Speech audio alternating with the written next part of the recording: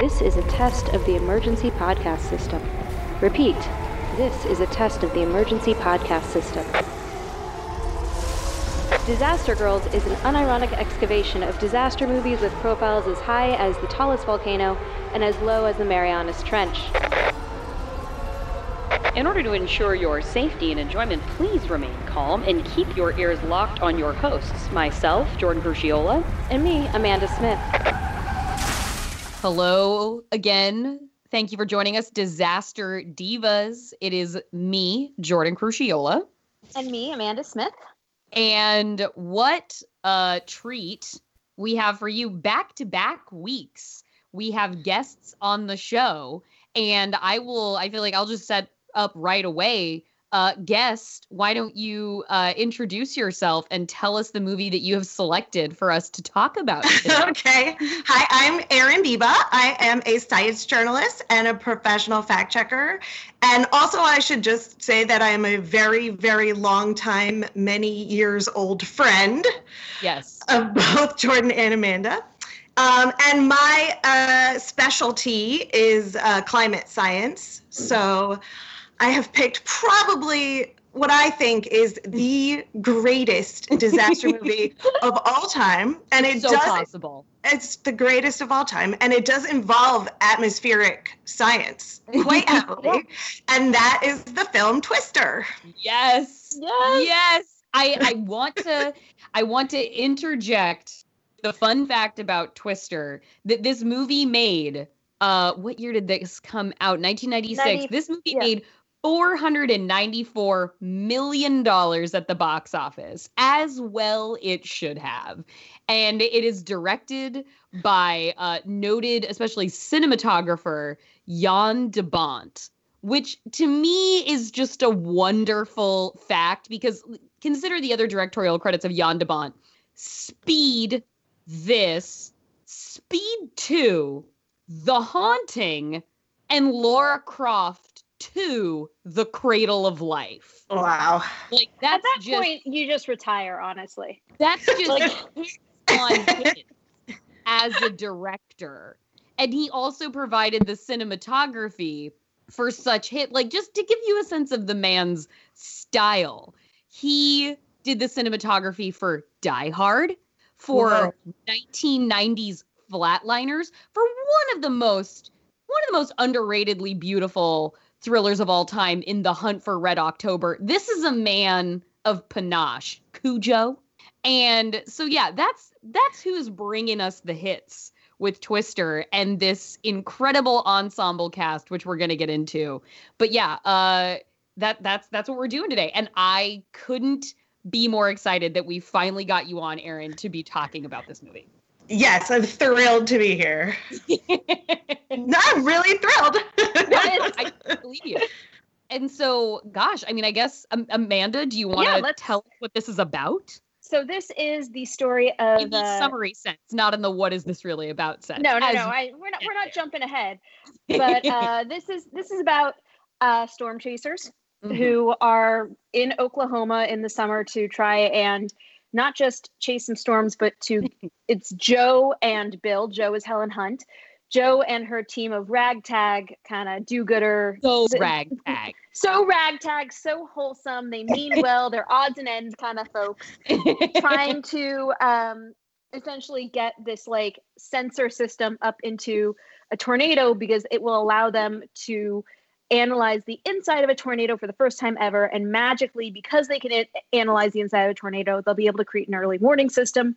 This plan, they bring along with them Bill, who is Bill Paxton, who is soon to be Joe's ex-husband, and his fiance, Melissa, the absolutely fabulous Jami Gertz. Gertz in a star turn, in a scene-stealing supporting actress star turn. A lot of feelings about Jami Gertz. We will get to it. Someone that we have not seen in a while. It's so unfair that she got stuck doing hot, ugly husband, hot wife sitcom for a long time. Well, she was not King of Queens. It was one of them. It was like King of Queens, but not. It was Well, she was in Entourage a little bit, which is really the one of the worst things you can do to a woman is put her in Entourage. Oh God, why would you do that to her? What, Jamie Gertz? I will be your agent. Like, how dare your agent? Honestly, Still Standing. That's what she was on. Yeah. She was on Still Standing for 4 years, and which is just unfortunate. And yeah, so that's basically our story. It's about tornadoes. It's about love. And it's about a lot of debris. Yeah. It's about a lot of debris. It's about a lot of debris. And quite a bit of driving.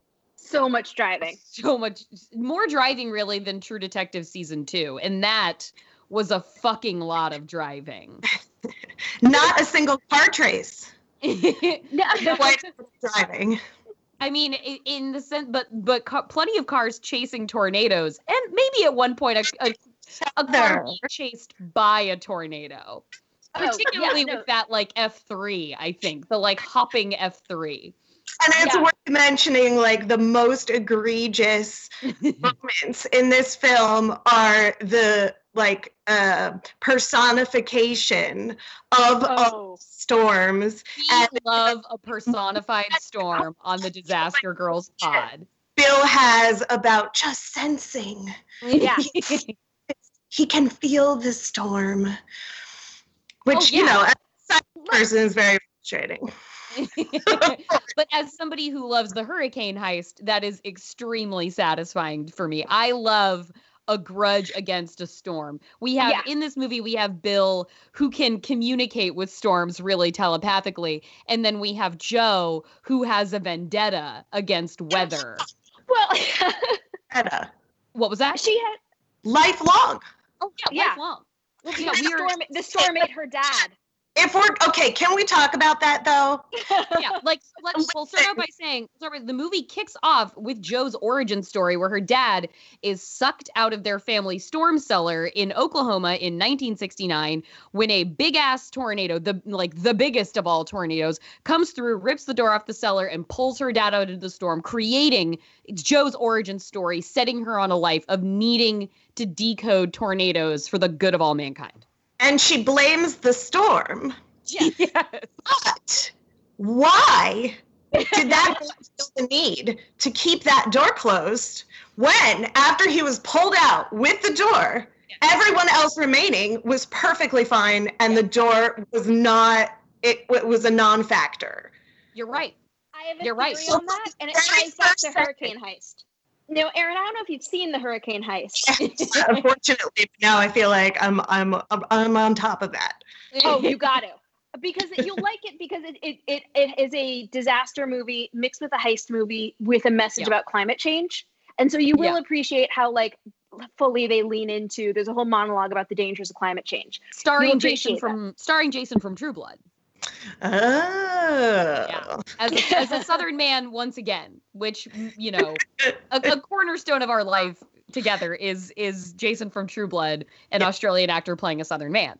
So yes, you're absolutely right, Aaron. I think that's a good thing to start off with. Like, even in this movie's realm of like the believability that it establishes within itself, storms are not selectively discriminating in that way. So that origin point is a bit of a betrayal from the power of weather in this movie, where it did leave, like you said, Joe's whole family behind, only summoning enough power individually to kill her father. Because but if her father tornado ate just her dad, and then it was full. but if her dad had just not gone for the door, it would have been fine. So the movie starts out with her dad basically being an idiot. As we learn, though, that's like a thing for her with men in her life, is that really sets the stage for her to really want to be around a bunch of men who make really poor decisions in the face of tornadoes. Because we learn later that the origin story of how they met is that she's legitimately chasing a storm, and he just pulls up out of nowhere naked inexplicably, holding a bottle of alcohol, and then throws it at the tornado. And she's like, well, you should join my team. Like you said, it's the odds and ends, folks. But I've watched this movie so many times, and this was the first time that I ever watched it, and I was like, oh, wow, she's a scientist He's just a dude who was drunk on the side of the road that she adopted and married. And somehow, with no scientific background whatsoever, is going to become a meteorologist. Well, he has really good teeth. By the way, meteorologists there are professional research meteorologists who do professional science and read Doppler data and read scientific charts and data. And so, I mean, he's going to be a really bad weatherman. You just feel the weather. Like you know what it's like is in Mean Girls when Karen has ESPN and so she can tell when it's raining because her boob starts to hurt? Yeah. That's what he's going to be. He's going to be out there. He's going to tell when it's raining because he can just sense it. And also, he grabs dirt and then gently lets it go into the air as it just falls straight down and doesn't move in any direction whatsoever. Somehow that helps him learn about tornadoes as well. I will say, as far as Joe finding drunk Bill Paxton in the middle of a tornado and marrying him, that feels very much like the choice in heterosexuality for women. So it seems believable to me. It deeply is. Do I wait for something better, or do I pick this drunk moron in the middle of a storm throwing alcohol at a tornado? Well, I guess I'm going to go with that. Oh, he's so brave. Such alpha male behavior, really. That earned him the name The Extreme. I mean, Joe doesn't deserve it. Joe was standing there filming the tornado, standing there holding a video camera, filming the tornado. Dusty's clearly there watching her. But Bill Paxton pulling up naked earns the nickname The Extreme, not Joe, who spent her whole life chasing tornadoes. And really, if you want to talk about the patriarchy in a nutshell, I would argue that that's the best argument there about the patriarchy. That's a very great point. Joe has to do all that work, and all that Bill has to do is pull up naked and just fling a bottle of Jack into a tornado, and he's The Extreme. And also, he is the hero of the team, right? I mean, when he comes back, everyone's so thrilled that he's returned. He's the one. He's the guy. He has the sixth sense. Meanwhile, she is the one who's developing the science and doing the research and dedicating her whole life. But he's the hero. Yeah. Yes. That's how that works. There. And important, and now that we've mentioned Joe being the actual scientist here, what she has developed, as Amanda mentioned earlier, is this system she calls Dorothy, which are these large cylinders filled with sensors that are meant to be sort of put in the path of tornadoes. You burst the lid open on the cylinder, and then theoretically these little sensors fly up into the tornadoes and get internal data readings. Erin, is there anything you want to say about this piece of technology that Joe devises? Okay, I do actually. So I have a few things to say, and I have my notes here. So I want to get my notes up so I can say it correctly. Okay, so here's the thing about Dorothy that I think is going to probably shock you, which is that it was based on a real, actual research project. Okay. Wait, seriously? Yes, it was real. It happened in the 80s. I want to say the mid to late 80s. It was run by the National Severe Storm Laboratory. I don't know if you remember in the first few seconds of the movie. Yes, the NSSL is mentioned. With the hot guy with the gray hair. After the introduction, and then they go to the NSSL and they're watching the Doppler radar, which is a real thing that NSSL uses. And by the way, they're a member of the National Oceanic and Atmospheric Administration. So they're a division of NOAA. Oh, okay. NSSL is a real lab, and they have a real satellite, which they do pan to early in the film, which is called GOES-8. And now, today, right now, at this time, they have GOES-17. So that's how much. Wow. Okay. Wow. Is a real atmospheric and scientific satellite that watches the Earth. It watches large parts of the Earth, and it helps them determine weather. And they study hurricanes with it. They also study tornadoes with it. So they're on GOES-17 now, and actually next year in December they're going to launch GOES-18. Wow. So they've advanced quite a bit. But in the 80s, NSSL did have a program called Toto, which, of course, in the film they changed to Dorothy. But in science, everything is an acronym. So, and this is really sort of where it like goes off course a little bit because science, a name is always an acronym. It's not, But anyway, it is, it was named Toto after the what was the film? The Wizard of Oz. Wizard of Oz. Thank you. Okay, so I can tell you, so Project Toto. So it didn't have tons of little sensors in it. It had 3 major sensors. It was going to measure wind speed. It was going to measure temperature. I can't remember what the third one was. And they attempted for many years to drop Toto in the path of a tornado, and they never succeeded. One time, a small tornado sort of clipped it and knocked it over, which actually does happen in the film. But eventually, they ended up abandoning the project because it was not possible to do it. And then in later years, they developed other kinds of sensors that they did ultimately manage one time to get into the path of a tornado, and they did learn a lot from it. But at no point was it going to be tons of tiny little sensors flying around, spinning around, because one of the things you have to think about in a tornado is that they can get up to 318 miles an hour. That's the highest speed of a tornado. So of the cyclone in the tornado. So when you drop something into a tornado, it is destroyed. Yeah. These little tiny plastic sensor things that they're flinging around, they would never, ever have survived spinning around in a tornado. The project is real. It was a real project. Yeah, and they just never thought to drive a truck directly into the tornado, and that's why they couldn't get it upright. That makes perfect sense. No one was visionary in the same way that Bill was. That you just destroy an entire SUV and then you're set. Right, because that's what science has. Endless amounts of money to destroy trucks. I know the whole time when they said the thing about when she was like, we're running out of grant money, and I was like, that's real. And then later on, when they had when Dorothy, they realized that it wasn't going to be that it was too light. It wasn't weighted down enough, and the thing spilled and all the sensors went everywhere. And I was like, oh, you don't have grant money because before you started doing this, you poured all your money into making a bunch of those. You never ran tests with like a trash can weighted down.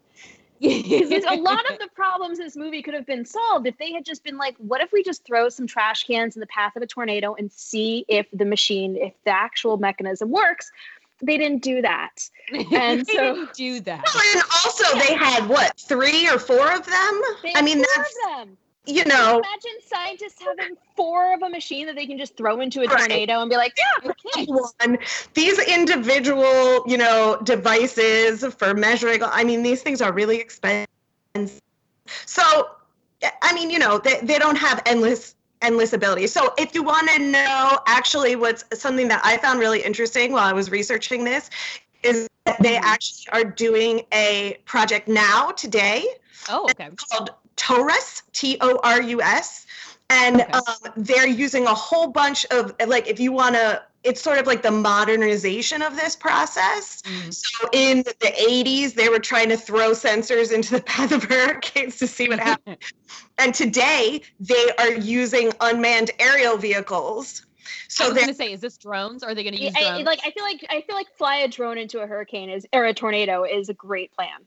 Yes, they are flying drones into tornadoes now. They also, speaking of hurricanes, so I should just preface this by saying I don't have a ton of personal reporting experience on tornadoes, but I have done a lot of writing on hurricanes. Oh, okay. So one thing that I got really excited about when I was basically fact-checking this movie was that this Torus project, they're actually using the Hurricane Hunters, which are a very famous military airplane. Mm-hmm. These guys fly their airplane with all kinds of sensors and scientists on board the airplane directly into hurricanes so that they can measure all the information about what's going on in the hurricanes. These guys are no joke, and the scientists are on the airplanes with them are no joke. Wow. But, so they're using that with this TORUS project. They've got the UAVs, and then the hurricane hunters are assisting them, but they can't fly directly into the supercell thunderstorms because there's too much hail, and it's really dangerous. So it's actually more dangerous than flying into a hurricane. So what they do is they're flying right out in front of the thunderstorms that make the tornadoes in order to get data and sense what's going on in front. And then, of course, they're still using Doppler radar, which is like the best thing. Still to this day, Doppler radar is the best way to determine wind speed. And they still have big trucks that they drive out with huge satellite-looking dishes on them that wavelengths of microwaves at the storms, and then they determine the storm speed by how the waves return. Okay. Because of the way that movement in the storm will change the way that the waves return to them. That's how Doppler works. So that's how they're able to tell the speed of the tornado winds. Got it. Okay. And so I'm glad we have that foundation. Like the Dorothy project is based on reality. Like it's kind of a movie stylized analogous project to the Toto project from the 1980s. And then that is what is it? Sorry to interrupt, but I just wanted to say that the NSSL, the National Severe Storm Laboratory, did consult on the film and were involved in helping them try to get some of the details right. Oh, okay, very cool. And that is what is in the hands of our heroes. And fortunately, this movie does not, much like Hurricane Heist, we're not just dealing with the storm element as our adversary. We're dealing with the Cary Elwes element as an adversary as well as the opposing storm chasing team, which is, of course, like the cool kids in school version with their sexy black SUVs. They've totally ripped off the design for Dorothy and created the Dot 3 technology, which they are trying to do the exact same thing as our motley crew of storm chasers by putting their technology into the path of a hurricane and being the pioneering science team to collect all this like incredible data from inside from tornadoes, so they can be like the heroes of the day and help develop an earlier warning system, and also just play into like the egomania of Cary Elwes, who is, I feel like if you are like, as far as believability goes, like Cary Elwes playing a complete bastard, he's really got a specific market of he's so smarmy good at it. Son of a bitch, to where I believed every bad thing about him immediately. And I was like, yes, this is a villain. I hate him. I am rooting against him. I cannot wait for weather justice to end his life. And he has commercial backing. Yeah, I love What does I that love that, like, mean? I don't know. Corporate backing. Yeah, like fucking therefore, Pepsi. Like, he's a sellout. It was the sellout. It's sellout logic. I love the idea that like Joe needs grant money. They're very concerned. They're going to get grant money. They're going to do all these things, but he has money already. So clearly he can't be trusted. I mean, I would assume that like he has corporate money if you're talking about like a geology situation, which is my point of reference on this, would be like, oh, an oil company thinks that the things that you're going to do, or like a water company is going to pay you to like, I actually, when I was in school, I got paid by I got paid by, I think it was Arrowhead, to do like a summer program that like for 6 weeks to basically study the San Andreas Fault near where they pulled their water out down by Palm Springs, and like analyze, not like do deep science, but like analyze the fault and come up with ideas about how you can mitigate destruction on it. So a lot of the time, there will be corporations who invest in science because it's to their benefit. right, yeah. And like most scientists, as far as I can tell, are chasing that because a lot of the time that's really great way to get yourself like a nice, shiny black SUV and like find a way to let Dusty take a shower once a week. Like this is a good thing. I think there's a very important thing that like, this is an interesting transition out of, I feel like there was a sort of thread of something in the 80s when like rich people could save us and we loved rich people. And I think the like archetypal movie of this is Troop Beverly Hills, where like I realized as an adult, is about a bunch of ragtag, let's put that in air quotes, rich kids. And entire movie, you're supposed to look at the Culver City working class red feathers and be like, fuck those poor kids. Beverly Hills. Like rich kids who have their whole lives handed to them on a platter, and these red feathers who have a chip on their shoulder, understandably, are like, man, they just stomped in here and they're gonna take basically the Girl Scouts from us too. That fucking sucks, and we're angry about it.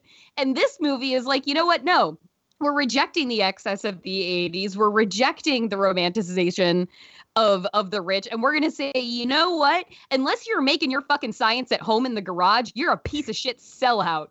And we're not going to give you any respect. And I like that.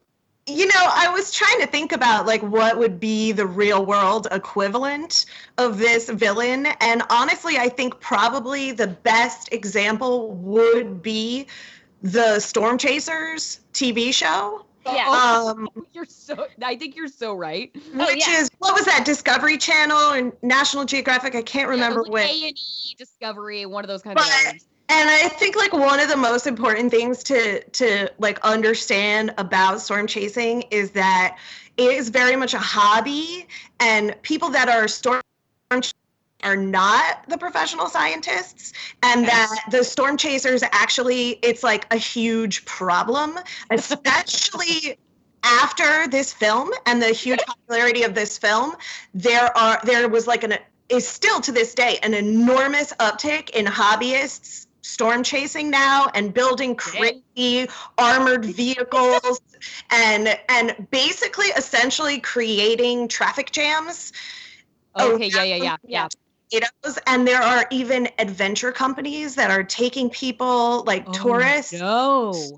And the storm chasing show itself also. And so now what we have, like, since the film, are literally actual deaths happening of people being irresponsible, or scientists who are actually doing professional work, trying to get and having accidents and having, you know, basically hobbyists be in the way, creating car accidents because they are so desperately trying to recreate the excitement of this. If this movie was remade right now, you're absolutely right. The version of Carrie Elwese's team would be a reality show team. They'd be like, it would 100%, they'd be like fucking Logan Paul. It would be like a YouTube channel prankster who decided that his next gig was going to be storm chasing. Right. It's rare for scientists to actually be out doing actual storm chases. They do it, but they do it rarely. It's always part of a program. They'll be part of a larger research, like this UAV mission that we were talking about goes for 2 years. They have 50 scientists that are doing all kinds of research. They're doing modeling. Computer modeling really is like the major thing that they would be doing. Right. And then also, you know, wind tunnel laboratories indoors. It's very dangerous to chase storms. So scientists are going to be really careful, and they're not just going to be out there all the time. They do it occasionally, but like if you go on the NSSL website, they specifically have a like very large section on how storm chasers are hobbyists and not scientists. I think it's kind of going back to the whole idea of like the corporate versus the not corporate. This is a Michael Crichton script. And well, and like there's one, you want to talk about like a corporate writer, but there's also, I was thinking as we were talking about it, I just was thinking about Alan Grant from Jurassic and Ellie Sattler from Jurassic Park. And like their setup and how they're basically the paleontology equivalent of Joe and Bill. Yeah, okay. They're 100% are until they like begrudgingly agree to go work for this corporatist, and how much they hate it, and how the entire message of that movie is like the dangers of working for a corporation are you'll end up getting stalked by raptors. Like that's just that's the message of that movie. And this is 100% just like, if you're not authentic and keeping it 100 and driving around with your ragtag group of guys, and you don't have, if you have matching SUVs, you deserve being thrown. Much like how the lawyer deserves to be eaten when he's on the toilet by a T-Rex. Yeah. Kill the lawyers. You'll be eaten by the tornado. If money.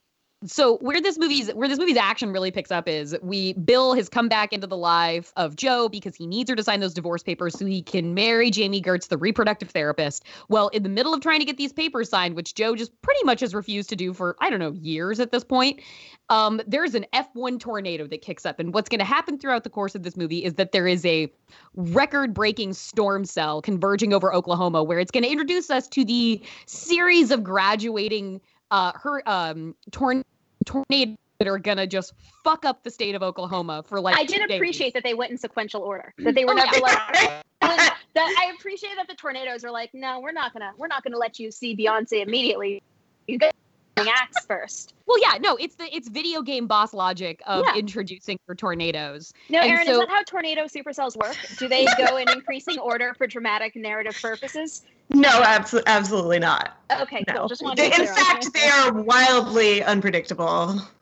Okay. And now that, because like the F1 that we're introduced to is like mostly kind of a headache, and it exists because it's their first attempt at getting Dorothy into a cyclone. Well, mostly what the function is of the F1 in this movie is to put Bill, Joe, and Dr. Jamie Gertz in the same car together, because obviously first attempt at Dorothy fucks up, Joe wrecks her car in the process of like trying to chase this storm. So they all end up in Bill's shiny new Dodge Ram, sponsorship likely provided by Dodge Ram. And they then like the first tornado is really, that's not even an appetizer. We really get into it with this movie is the second tornado, the F2, because we get what are they, Amanda, water spouts? They're water spouts. Yeah, we get the sisters, as they call them, of water spouts, because that's what happens when a tornado goes over water. And one of probably to this day, I think one of the best jokes in a movie ever. Like I still remember, like I vividly remember seeing this movie in theaters. This was a defining moment. I don't know for you guys, but it definitely was for me. Yes, I think it's a defining moment for anyone who's ever seen this film. Yeah, no, like, but seeing it in theaters was like, oh, it was just the perfect cinema experience. I was more scared. Need to re-release this movie when theaters are open. I would love to see this. This on a drive-in screen, fucking IMAX screen. I want to go see this at a drive-in. Yes. Which we can do while socially distancing. Yes. But the when we see the water spouts and she says and she's on the phone with one of her clients, Dr. Jamie Gertz. And she's side note, before we get into all this, can we just sidebar directly into how amazing of a character Melissa is entirely because of Jamie Gertz? Yes, because she's meant to be packaged as like the annoying person that's keeping the one true pairing of Bill and apart. But you love Melissa. She has such a heart. You want her on screen, and this is a real like pre-women speaking out kind of movie example, because it's like watching Jerry Maguire and knowing that you were supposed to be pissed off at Kelly Preston at the start of the movie. If you think of Jerry Maguire now, you're like, oh, so Kelly Preston was pissed off at her boyfriend for checking out and like being a no-count bastard. It's like, no, actually Avery was fine, and she was an ambitious woman, and we shouldn't have ever been mad at her. We should have been mad at Jerry Maguire. And in this movie, it's like, you know what? Considering Melissa, Dr. Jamie Gertz, was being taken on a road trip to meet the woman who wouldn't sign divorce papers so she could marry her fiance, she had a real fucking great attitude about the entire experience. It's amazing. In any other movie, she would have been an antagonist. She and Joe would have butted heads. There was nothing but kindness between the two of them, which I have to assume was a little side-eye. Like, Joe's a little judgmental. She's like, this fucking woman. I think that Joe is more like, oh, this is a bad choice for you. I think she very clearly reads immediately, like, you haven't briefed her. She doesn't know half of what your life used to be. And the read I always get from it is that she very clearly doesn't think that Bill's been upfront about what his life was. And that this poor woman has no idea what a fucking lunatic, and like, she doesn't know the extreme. She doesn't know any of this.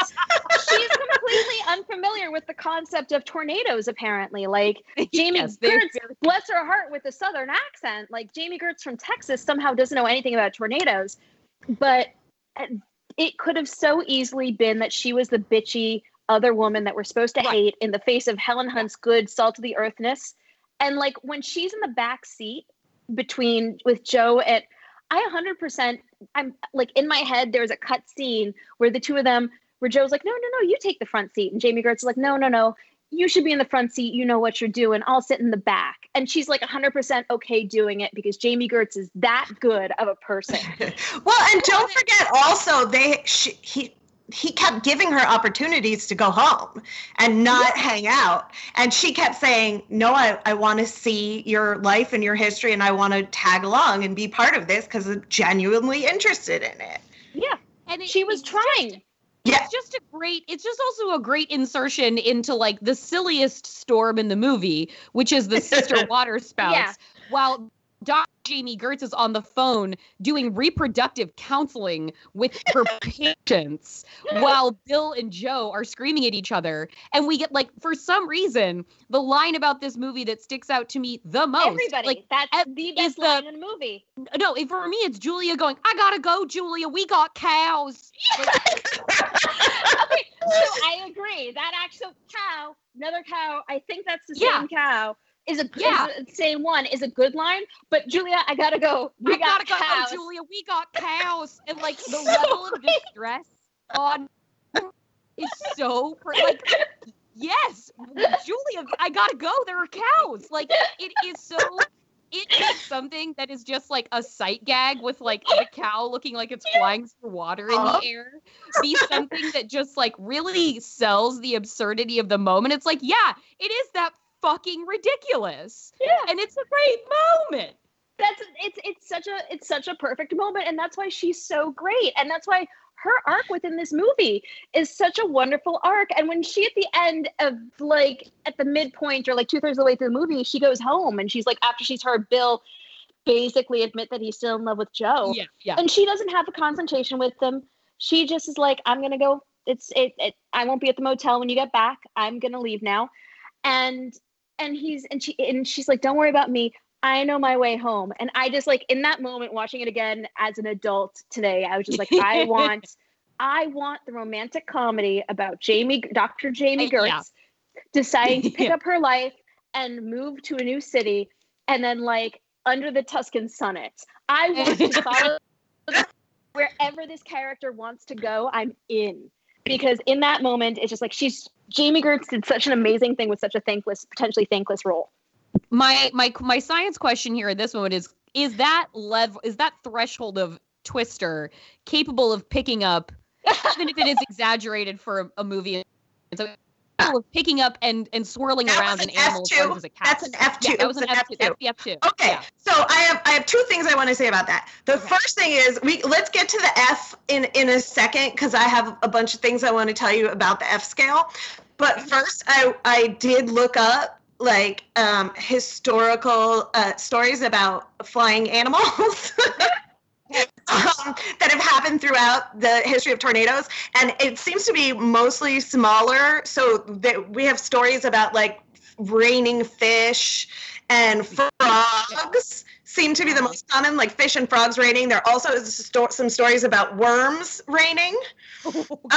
But my favorite one, and now hold on, I just have to switch. Okay, so my favorite one is from 1887 in the New York Times.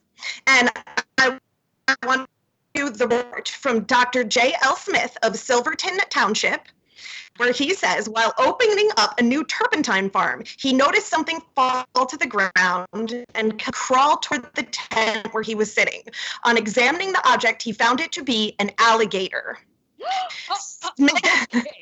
Smith went on to find himself surrounded by 8 alligators in total, which had apparently been dropped from the sky by a distant waterspout. Whoa! Oh my God. That's awesome. Straight again. So it's basically, like a Sharknado with alligators. Yeah. That's 8 alligators. outstanding. So what I'm saying is it's not impossible. Okay. So let's talk about the F scale, because it's something that they get it wrong in a bunch of ways in the So the first thing that we should talk about with the strength and size of tornadoes is that the size of the tornado does not necessarily mean that it is strong. Okay. Or weak. So very small width tornadoes that are, not long across at all can be F5s. Okay. And very huge, enormous, wide tornadoes can be F1s. Oh, okay. So that's the first thing to understand. And then the second thing to understand is that the F scale is determined by the amount of debris and damage. Okay. It's really difficult for them in the moment to be measuring the wind speed. Yep. So the amount of debris and damage can give them an idea of the wind speed, but they don't know until afterwards. So every time in the film when they say, we have a report of an F4 tornado, drive in this direction, they wouldn't know until afterwards. And then, also in the film, the tornadoes get progressively larger and wider, and that's just not indicative. The early tornado that was really tiny could easily have been an F5. Wow. Okay. So then the other thing to know about the F scale is that it actually was not developed until the early 70s. So in the very beginning of the film, when they're talking about it's 1969 and they're talking about an F5 tornado, they would not have known that scale was not developed yet. Okay, interesting. Okay, so, and then also I want to tell you, so I can read you some of the ways that they determine the F scale. I have actually the F scale up right here. So, Great. So we have that, so it goes from F0 to F5. And so the F2, you're asking if it could carry a cow. Right. Yeah. So yes, it probably could. F2 has a wind speed from 113 to 157 miles per hour. And the description of damage that it does is tearing the roofs off of houses, demolishing weak buildings, demolishing trailers, and actually trailers get demolished quite often because they're very small and they're generally weak. So even an F1 could push over or overturn a trailer. Right. So the F2 can snap trees or uproot trees. It can put over railroad boxcars, and it says light object missiles can be generated. Light object missiles, and then cars can be blown off the highway. So I think, honestly, it's hard to say. I guess it would depend on the weight of a cow. Maybe a small cow. Maybe it could The carry average weight of a cow, I just Googled, was 1,600 pounds. So maybe it could push a cow. yeah, I don't know. I think that we'd have to get bigger to get a cow. Yeah, I think we'd have to go bigger in order to get cows fully flying through the air, given what you just read. Like if it'll blow a car off of the highway, you got to go bigger. Okay, so before we get into the F3 in Erin's index, because we can cover this now as we graduate, we can explain the size. Some interesting facts to tell you later about F5 tornadoes. Okay, great. So get excited.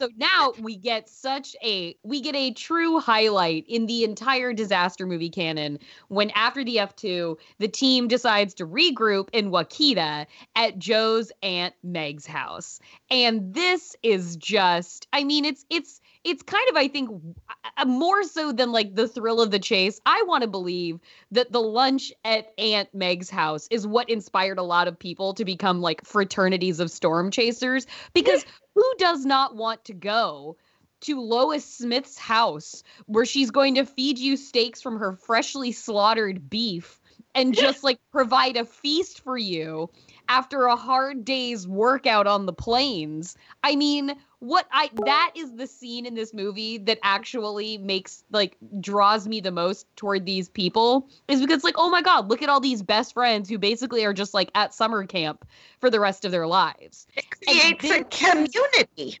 It's a great little community of little misfit toys. And it is also a location where we, like, in earnest, see that Jo is falling for the extreme again. She's falling for Bill. And so we get the love story pushed before they are pulled out of their collegial revelry because there is an F3 tornado and they've got to get back out there on the job. When they tell those, like, that meme that was going around where everyone was like, what was a movie meal that just has stuck in your mind your whole life of, like, the best meal? That, the steak, potatoes, and there's never been a better steak ever than the steak on those plates. Yeah, well, it's so fresh. When they fling that steak down in front of Dr. Jamie Gertz and she kind of, like, looks at it in confusion and shock, I was like, Dr. Jamie Gertz, there's no world in which I don't believe you wouldn't tear into that. Like, you're from the South. You're from the South, Dr. Jamie Gertz. Give me a fucking break. Yeah, that was, like, the one false moment in that whole, like, maybe she was thrown off because Dusty's, like, hero worship of Bill. Yeah, Dusty, who is a young and scrappy Philip Seymour Hoffman. God. Amazing casting. Yes. Such great. Yeah. This has, like, in the same way that Volcano has that amazing, the Don Cheadle casting, and just like, hell yeah, this is a bit part for an actor who just makes an entire day of it. This movie, Alan Ruck is Rabbit, who was the best, who was Cameron. Rabbit is good. Rabbit is wise. Rabbit is wise. I just, everything, like, every single character in this is just, they make just this entire they do so much with this small character, these small moments. You're just like, hell yeah, I want to spend the rest of my life with those people. Even though Dusty's super creepy, like, super. So when she recoiled in horror, I was inappropriate.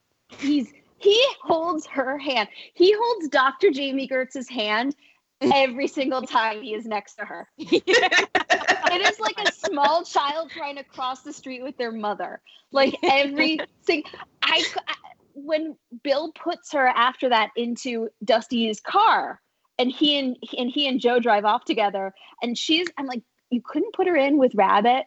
Yeah, like, seriously. There was no other car. You had to put her with Dusty. Like, that had to be the moment, and realistically, that would have been the moment in Dr. Jamie Gertz's mind when she knew her marriage was not happening, because it was like, wow, this man hates me and has no regard for my comfort or safety. I felt so bad for her the whole time. Like, that car doesn't smell good. That there are food wrappers all over that seat. Like, nothing about that car is a pleasant experience. And on top of that, the whole time, he's going to be telling stories about Bill that make you seriously question every choice they're going to be so homoerotic, basically. Like, he's got it bad. He's got it bad. And, good, I wish him happiness in this life. I do have to say, I forgot to mention that the greatness of, like, that one of the great moments in that house scene at Aunt Meg's is when Helen Hunt is, like, going up to take her shower. I was like, she has, like, her hair in that, like, pencil bun. And I was just like, oh my God, is this the coolest, prettiest woman who's ever lived? Like, that image of, like, her kind of muddy in a white tank top with the pencil in her hair. I was like, this is so aspirationally fucking cool. Like, this is as cool as a person could be as a grown-up. Well, and Helen Hunt's hair, her hair throughout the film is absolutely iconic. Yeah. And it is just so gloriously silky. And now let me tell you, as a extremely curly-haired Jew, with even when I straighten my hair, could not even dream to come close to Helen Hunt's hair in this film. It is just like, it's glorious, and the way that it just, slides around back and forth on her head. And even when bangs, perfectly, all the bangs things. It's so good. Yeah. And the white tank top, and the fact that she wears a sports bra, I was like, respect. That is some great costume. Every time I was in the field, like, doing, like, any sort of field work, every single time in my head, I looked like her. And in reality, but that was like the icon in my head. I'm like, yes, that is the vision. Be Helen Hunt in Twister. Wear the tank. Like, that is, she's not in hiking. She's in, like, linen pants or something. It's just a cargo pant, I think. It looks like a light linen. I am not I am not judging her for it. I don't know how it stayed so impeccable and unwrinkled through the entirety of this movie, except that it's the power of Helen Hunt. Yeah, which is power indeed. Yeah, like that shirt. On a mere mortal, that shirt would have massive yellow sweat rings on the underarms. She would have spilled gravy on herself multiple times at Aunt Meg's. Like, oh my God, the gravy! The gravy on that white tank top. Oh God, it looked so delicious. And yet, Helen Hunt, the power of Helen Hunt is so strong. But yeah, the hair in a pencil bun, and then she takes it down, and you're just like, why? Mere mortals couldn't try. What a heroine! Oh my God. Okay, so then continue. I was gonna say, like, in the same way that Linda Hamilton is sort of like the butch equivalent of that. It's like in terms of on that sliding scale of women in tank tops in 90s cinema. I mean, my affinity for tank top horror is well documented at this point. I know. So we've left the tank top behind in certain ways, and I mourn that.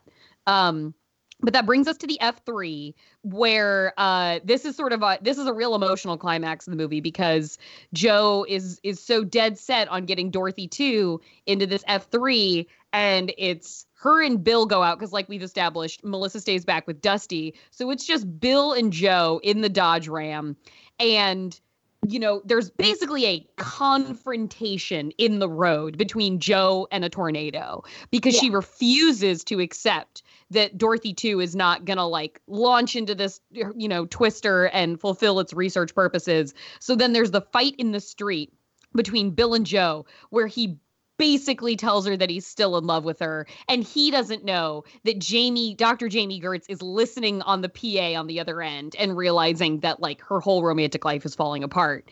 But what can we learn about the F3 from you, Erin, now that we've entered this stage of the movie? Okay, so I will read you the F scale assessment of an F3. So the F is, it's 158 to 206 miles per hour, the wind speed. So this is what the damage description is. Roofs and walls some walls torn off of frame houses. Some buildings, rural buildings, will be completely demolished. Trains are overturned. Wow. Steel frame, hangar, warehouse type structures are torn. Mm-hmm. Cars are lifted off of the ground. Most trees in a forest uprooted, snapped, or leveled. Wow. So we're getting significantly more damaging and scary. All right, so F3 is the cow flinger. Right. It seems like between the two of them. Yeah, I think F3 is the one where you'd get cows flying. Well, and it sounds like, does that, like, with those wind speeds increasing, is that like an exponential increase in damage as opposed to like a linear increase in damage as the scale gets higher? Well, it doesn't sound like it's based off of math. It's based off of damage after the fact, right? Right. I mean, they are only making the decision about the size of the tornado, or the strength of the tornado, has nothing to do with size, based on looking at the damage, assessing the damage, and saying, okay, this is enough damage to have been done by. So I actually think it is probably linear, because we're just talking about like an increase in wind speed. Mm-hmm. Okay, got it. And good. Sorry. Now, guys, yes, I'm gonna interrupt to be juvenile for a second. It's not the size of the tornado that matters. It's the amount of damage. Joe would disagree. Joe would disagree. Not the size of the tornado that matters. It's whether or not it can get that cow off the air. Am I right, ladies? Okay, I'm sorry. I won't talk again. I simply could not. And so this is where we have, it's like it's our basically face in the hurricane moment of Joe irrationally. This is very in line with the character of Joe. Like the panic that she has in this road that her device is not going to work and that she's not going to get her science retribution on the weather. It's a beautiful breakdown by Helen Hunt that I felt emotionally invested in all the way. I agree, because she's a great actress. I definitely at that point started to wonder, like, how often, and it was intensified by the next tornado. I was like, how many times has she just stood there having a PTSD flashback, staring at a tornado, and had to have somebody else? Like, how has she made it this far? Because we've now seen Bill try to pull Joe away from tornadoes multiple times. Yeah. Where she just is like stuck staring at it. The way that I or you, Jordan, or any of us, since we're not tornado livers, we don't live in an area with a tornado. And if I saw one, I would also stand there slack-jawed staring at it while my hair flows in the wind majestically. But I would have to think that at this point, Joe no longer has that response. It's not like you have like a volcanologist who sees a volcano, and every single time they see a volcano, they just have to stand there until their partner pulls them out of the way. I mean, it's definitely not conducive to achieving the goals of her research. And the other thing that I do have to ask is, if Bill is the only one that's ever pulling her away, how has she not been scooped up by every tornado that's come before while he's been gone? I mean, he's the only one that seems to be saving her and getting her to snap out of it. And to the point earlier, clearly, Joe is the extreme. Yeah. Right, but she's the one who seems to stare death in the face on a regular basis. Yeah, Joe is the extreme. We saw her literally try to crawl out from under that bridge, saying, "I want to see it," towards the tornado. Oh, you're right. That was the F1, wasn't it? Where I want to see it. I want to see it. And was the one who was pulling her away. And also, by the way, can we just note the moment where they do the exposition where they're running under the bridge, and he says, "Grab onto something," and she says, "I know." And yet in that moment, it's like she has never seen a tornado before, where she's like, "I want to see it." Yeah, like, you see these all of the time, Joe. Joe, like, more than he has. He's not even on the job for the last however long. I don't know, like, why, like, even if she wanted to see the tornado, wouldn't she also be logically registering? But also, there's a car pointed at me. Like, I want to see it is such a weird instinct, and it keeps coming back. And so that little bit of like, what is Joe's thing with this? But it's Helen Hunt, so I let it pass. I let it pass. And that brings us to the movie's real, like, key horror scene, which I still get chills when I watch this. It's our introduction to the F4. And so they go to some, like, they're at some, like, outdoor, like, they're at like a motel. It's like, I think it's by like a drive-in theater where The Shining is playing in the background, which is a nice touch. And Joe, having been emotionally confronted by Bill in the road, is like, well, that was too real, so I'm going to sign these divorce papers now. But meanwhile, Melissa has decided not to marry Bill. So she doesn't need to sign those divorce papers anymore, because Bill's no longer the man in her life, because she just basically heard that he emotionally is not in it to win it with her. And that is completely legitimate. And I completely believed that Bill would be oblivious in this moment to when, like, Melissa's like, "I'm going to go home. Like, I'm leaving you." And he's like, "What? Why?" It's like, well, because you've been shirking me off for a couple days now, putting me in harm's way and sitting you with your creepiest friend at the lunch table. Why the fuck do you think I would be leaving, Bill? But also, of course, Bill wouldn't know. Yeah. Well, he's completely oblivious to her for the entire film. Yes. He barely recognizes her existence. And I think the thing, though, that is interesting about it is that he's not just mesmerized by Helen Hunt. Yes. He's also re-mesmerized by this magical power he has with his magical, human instinct connection to the tornadoes, which, he sort of shares that with Helen's character as well. I mean, they both have like some sort of superpower connection to the tornadoes. They are X-Men, yes. They ultimately are meteorology X-Men.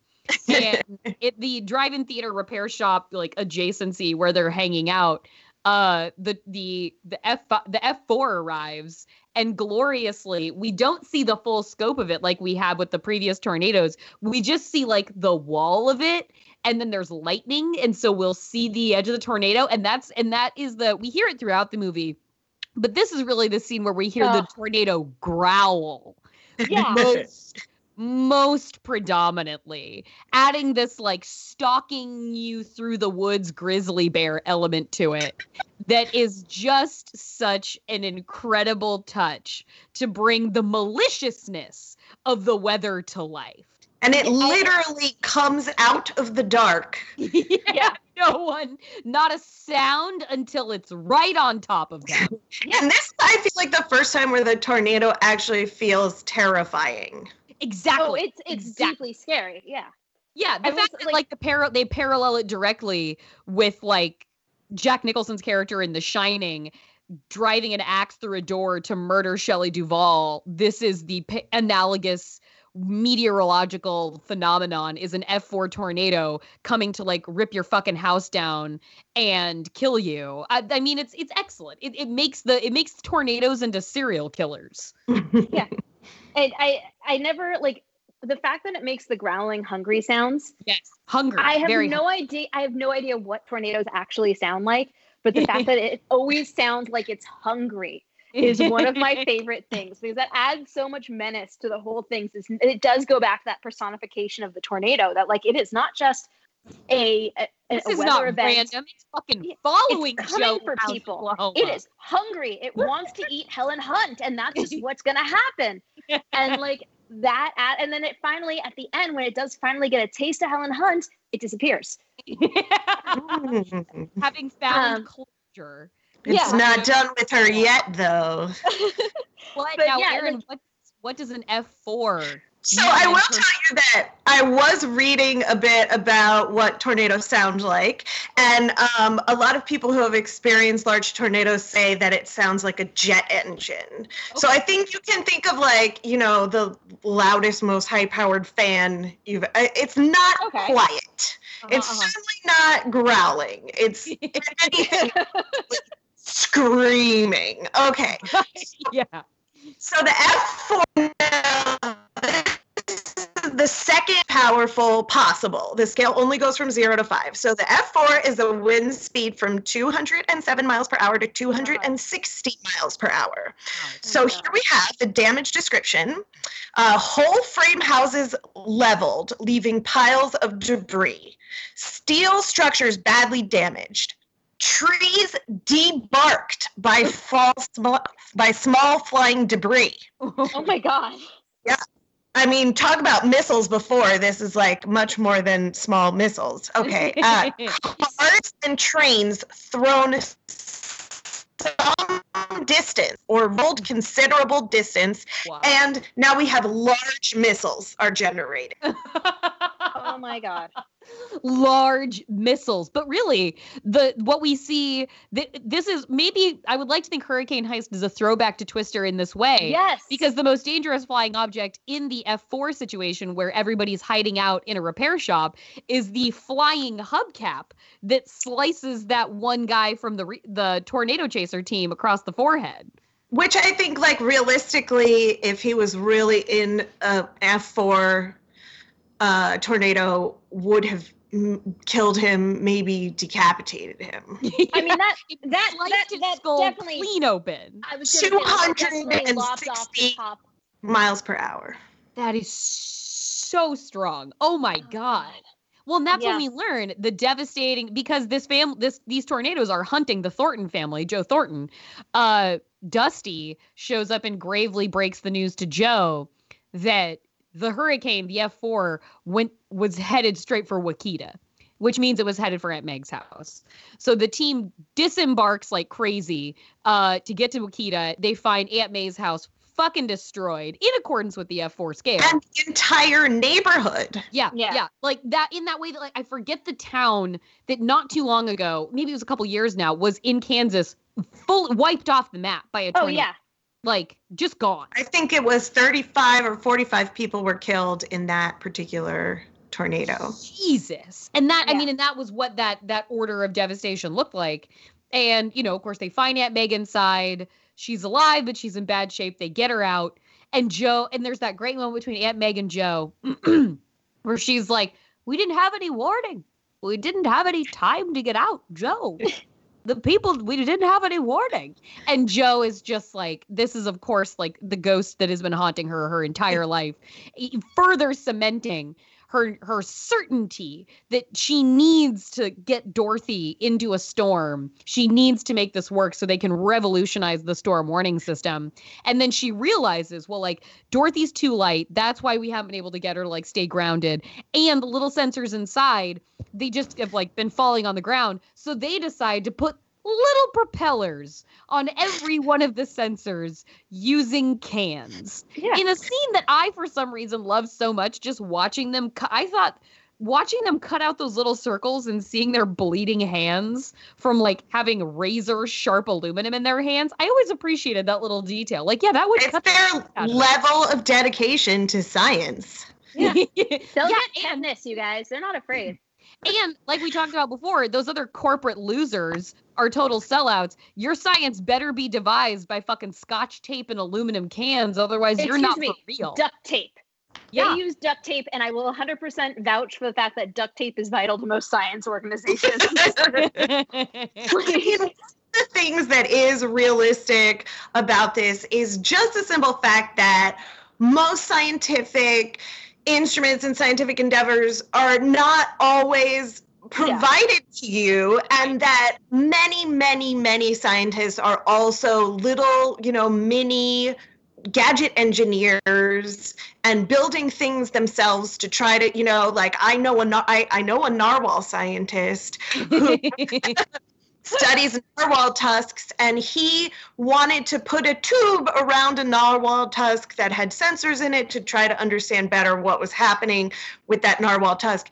That he couldn't just go to the store and buy that. No. He had to build it himself, and this is a very common thing that scientists do, is build it themselves. However, I will say Mika McKinnon did tell us that she could build a missile guidance system with like a fucking PlayStation. With an Xbox, so. yeah. Yeah. I mean, I was going to say, going back to Mika on San Andreas, she was talking about how when you're out in the field, sometimes when you've got, when you want to take the readings of like, I can't remember what, but you sometimes have to, she talks about having to rig stuff out in the field. Yeah. That sometimes it, like, your sensor stops working and you just got to do it. Yeah. And so you use your walkie-talkie was what she talked about, was that she had done it with a walkie-talkie. They are trying to build specifically to measure wind speed and temperature, and these do already exist. They would not have had to makeshift them. But So what they would have to do is they would then have to put it inside of those little plastic balls that you get at the bowling alley when you go into the 25-cent machines. Right. And those don't have little fins on them, so you got to add those. Little thing. easily able to hold up to 260 mile an hour and up winds, no problem. Well, have you ever tried to open one of those, Aaron? They're really hard to open. And this means, since we have graduated past the F4 now, that the But storm I do awaiting feel us. Can we just also make sure that we make a note of the fact when she's driving into town, she drives past that perfectly statuesque and perfectly situated family Yes. that is representation of her family, the father, the mother in the same nightgown, and the little girl. Yep. Just reminding her because as if she's ever forgotten. what she has lost and who she is fighting for. I gotta say, when Meg says you have to stop it, and I was just like, Yeah. what's she gonna, like, Meg, do you not understand what kind of science she does? Right. Because I Stopping can it is a promise you really she's not tall gonna order. stop I will tornadoes. tell you that on the NSSL website, they do have a lot of discussion about this movie on that website and busting this. And one of the things they do want you to know is that you cannot stop a tornado. See, and if Meg had FYI. read the NSSL website back in '96, she would have known. I will, like, also, I just going back to Dusty for a second, when they're in the house, Joe and Bill are in the house, and the house starts to collapse, and Joe and Bill are still both in there, and Dusty is only yelling for Aunt Meg and Bill. I had to pause it for a second to be like, I love Philip Seymour Hoffman so much in this, but also, what the fuck, Dusty? I mean, his whole character is just a really substantial what the fuck. Yeah. In that oddity way that Philip Seymour Hoffman was so good at. And as Aaron said, like the fight continues, which brings us to the final boss, the F5, the finger of God, as it is described by, I believe it is Jason, the character. Is that Preacher who says that? It's the one with all the teeth. It's Busey's brother. No, the finger of God. That's not the Busey, is it? Yeah, I think it's the because it's the old man, and Jake Busey would have been much younger than that guy. It's Sanders. It's Alan Sanders. Sorry. Yeah, Alan Sanders. I don't know who Busey is. I just was like, he has a lot of teeth like Gary Busey, so I assumed it was his brother. I think he works for the bad guys. Oh, okay. And so yeah, we encounter and the majesty of the moment when we behold the F5 as an audience in 1996 for the first time. It is a mile across, and this thing looks fucking epic. I mean, what a sight that this movie was nominated for best sound editing and best visual effects at the Academy Awards, inexplicably lost out on VFX to The English Patient. Oh, that is Harvey Weinstein's fault. Like 100%. Bullshit. That's the 100% Harvey Weinstein just being a motherfucker. Based on nothing else than the incredible scope of the F5 rendering. And we really do see some big missiles being launched by this storm as it is using, I'm going to say using because these storms have personalities. It is using like gas trucks as grenades to throw at the scientists as they approach. And here's my question to the science crowd. How long do tornadoes tend to keep their form? Like, okay, of this storm staying whole realistic? So yes, actually, and I was actually surprised to find this. So the average tornado only lasts about 5 minutes. Okay. And it can last less than that, but that's just on average. Tornadoes last about 5 minutes. But tornadoes can last up to several hours. What? Really? Yes, and they can travel great distances. I mean, they have some stories about some large tornadoes traveling 80 miles. Whoa. And tornadoes can be completely stationary, or they can move at a speed of 10 to 20 miles per hour. Wow. So, so if they're going 20 miles an hour, traveling 80 miles, it might not actually even take them that long. But it is realistic that the tornado could last, much longer than the ones that we've seen in the film. Okay. It would last, okay, I'm never going in the middle of the country. Oh, that's weird, Aaron. Like, that's a 4-hour I figured you had your trips booked already to get to the Midwest.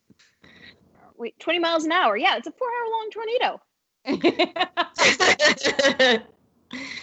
Are you kidding me? And we finally, Joe and Bill are going to get their last Dorothy into the middle of this twister by basically driving dangerously close to it. And then just and fortunately the path of this tornado is huge because it's a mile fucking across. So it's like they're really throwing a baseball at a barn door on this one. And well, a tree missile basically gets launched out of the tornado, upends the second to last Dorothy, and it doesn't, so that one's out of commission. Well, then they realize the only way this is going to work is if we anchor our last one to a truck. And so they end up in a cornfield right in the path of, like, adjacent to the path of this tornado. They basically set the car on cruise control, hit the gas, and they dive bomb out of the truck, sending their final Dorothy into the center of this cyclone. It works. They've got their little sensors, whirligigs flying around inside this thing. And we get that great dramatic moment of Joe shouting, "Go! Go!"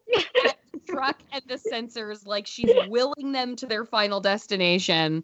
And we see like the funnels being mapped out, the computers generating all this data. Well, then, because the tornadoes are hunting Joe, it switches course and starts coming right for her and Bill. It chases her. And It this doesn't just it starts fully chasing, which is amazing. fully chasing. And this is where we really pitch reality out the window. Because, well, first of all, we should recognize that Bill and Joe go to take refuge in a barn. The second greatest line in the film. Yes. Filled with animal slaughter equipment. Just flying Knives. with fucking weapons on these walls. And they look around, you just see the things clanging, and you hear Joe just go, "Who are these people?" Who are these people? As it livestock slaughter would never occur to her in like the beef heart of America. And she's like, well, these are fucking serial killers. Like, we just walked into Wolf Creek in the middle of a goddamn F5 tornado.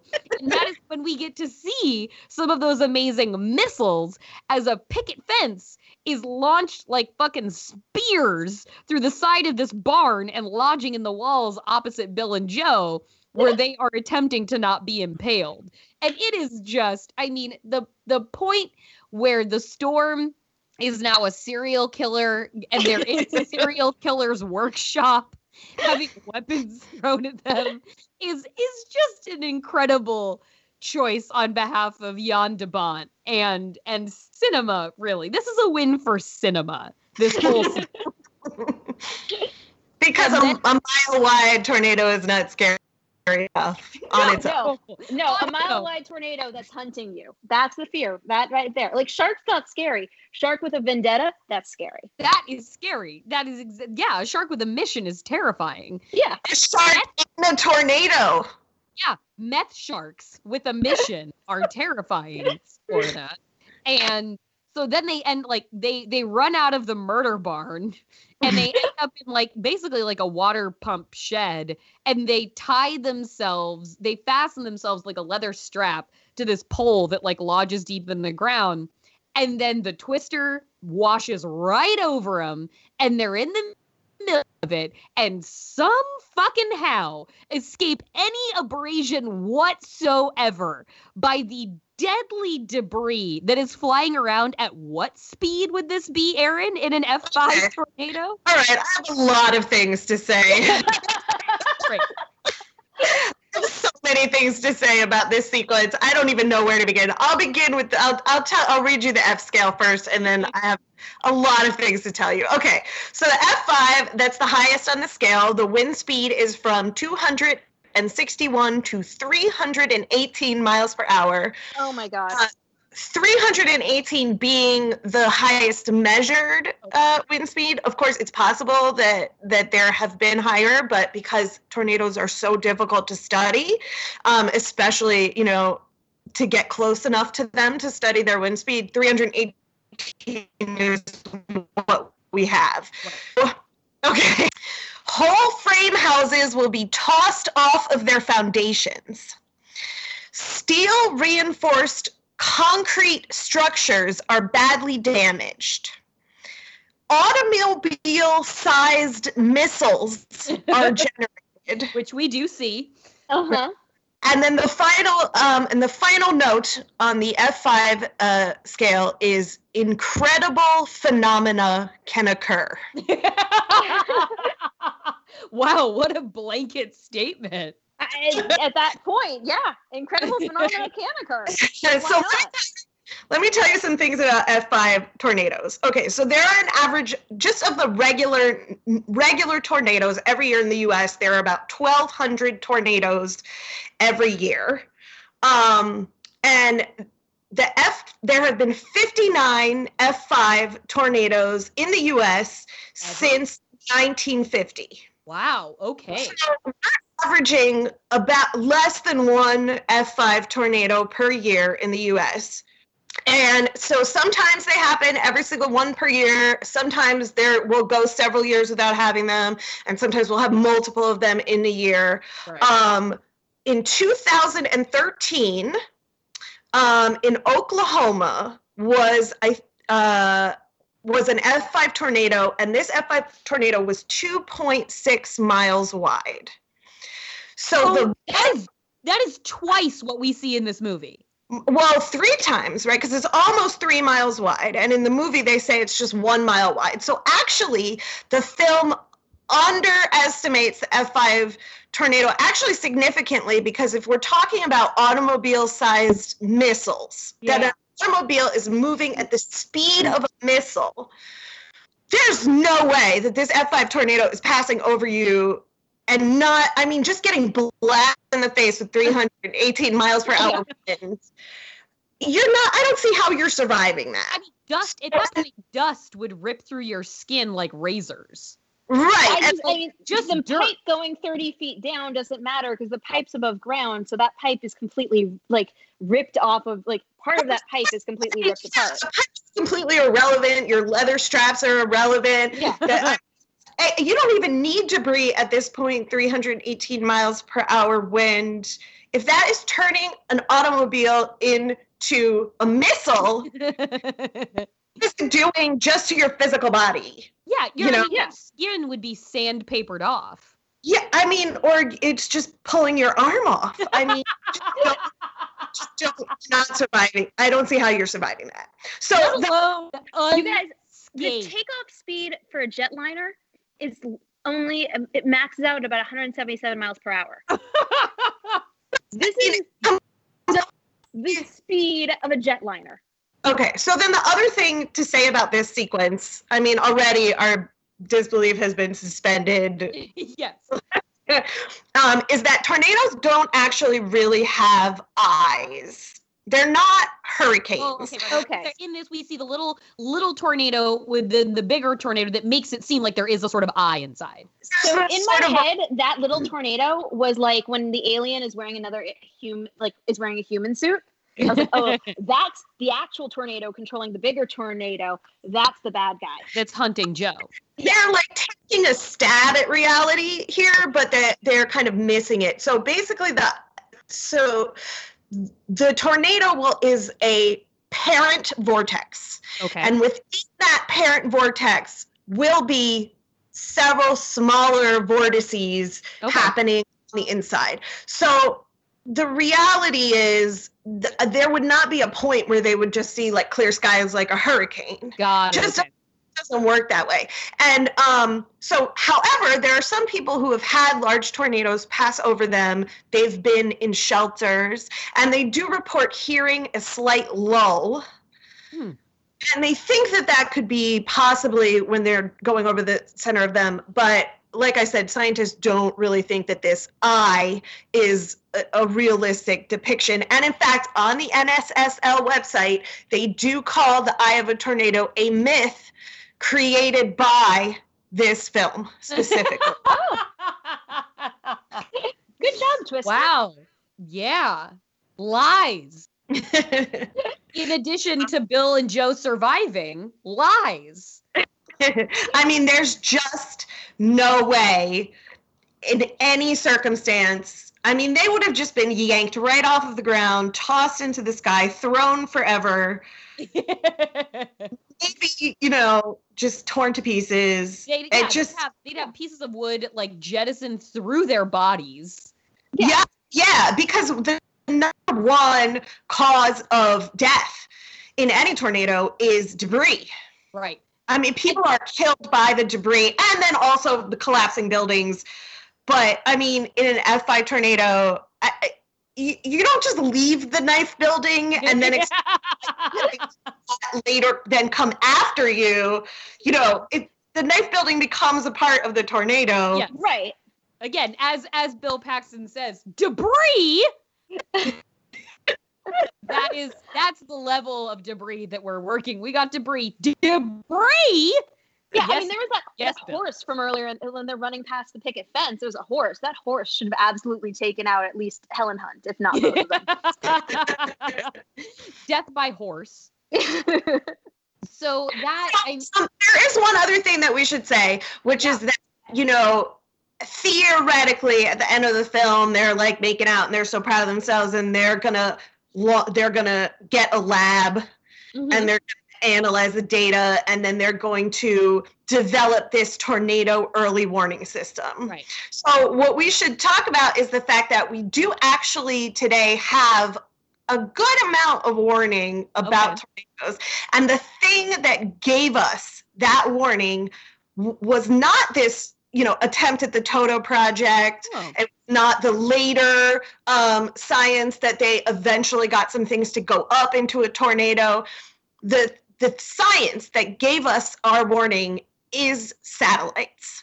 We have GOES satellite and other atmospheric satellites really gave us the ability, and Doppler radar really gave us the ability to look at storm systems from above. And this is something that with all atmospheric science research, satellites are the thing that has been the biggest breakthrough. I mean, even if you look at hurricane research, we really do not understand all that much about how hurricanes work or why they work. They're a great mystery to us.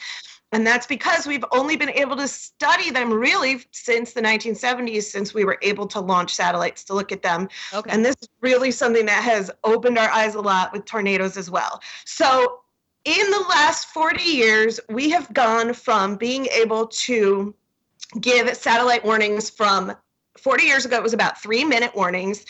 And today it's about 14 minutes. Wow. Okay. Oh, wow. And now I mentioned that GOES 17 satellite is up there now. It had been recently launched in, I want to say 2018. And then we have another one launching, the GOES 18 in 2021. And now, do those satellites, do the previous iterations of GOES stay in orbit, or do they ground them? No, because we got a lot of debris up there.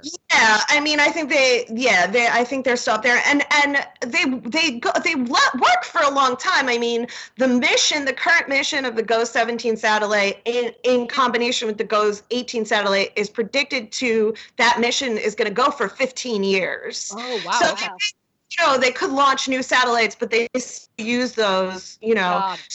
Okay, so those 2 new satellites now, with their new mission, they're predicting it's going to expand the tornado warning system to about 33 minutes. That is so much time. Wow.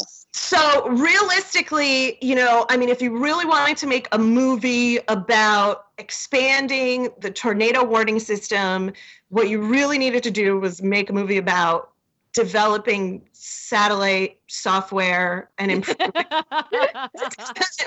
the technology for Doppler radar and storm watching from space.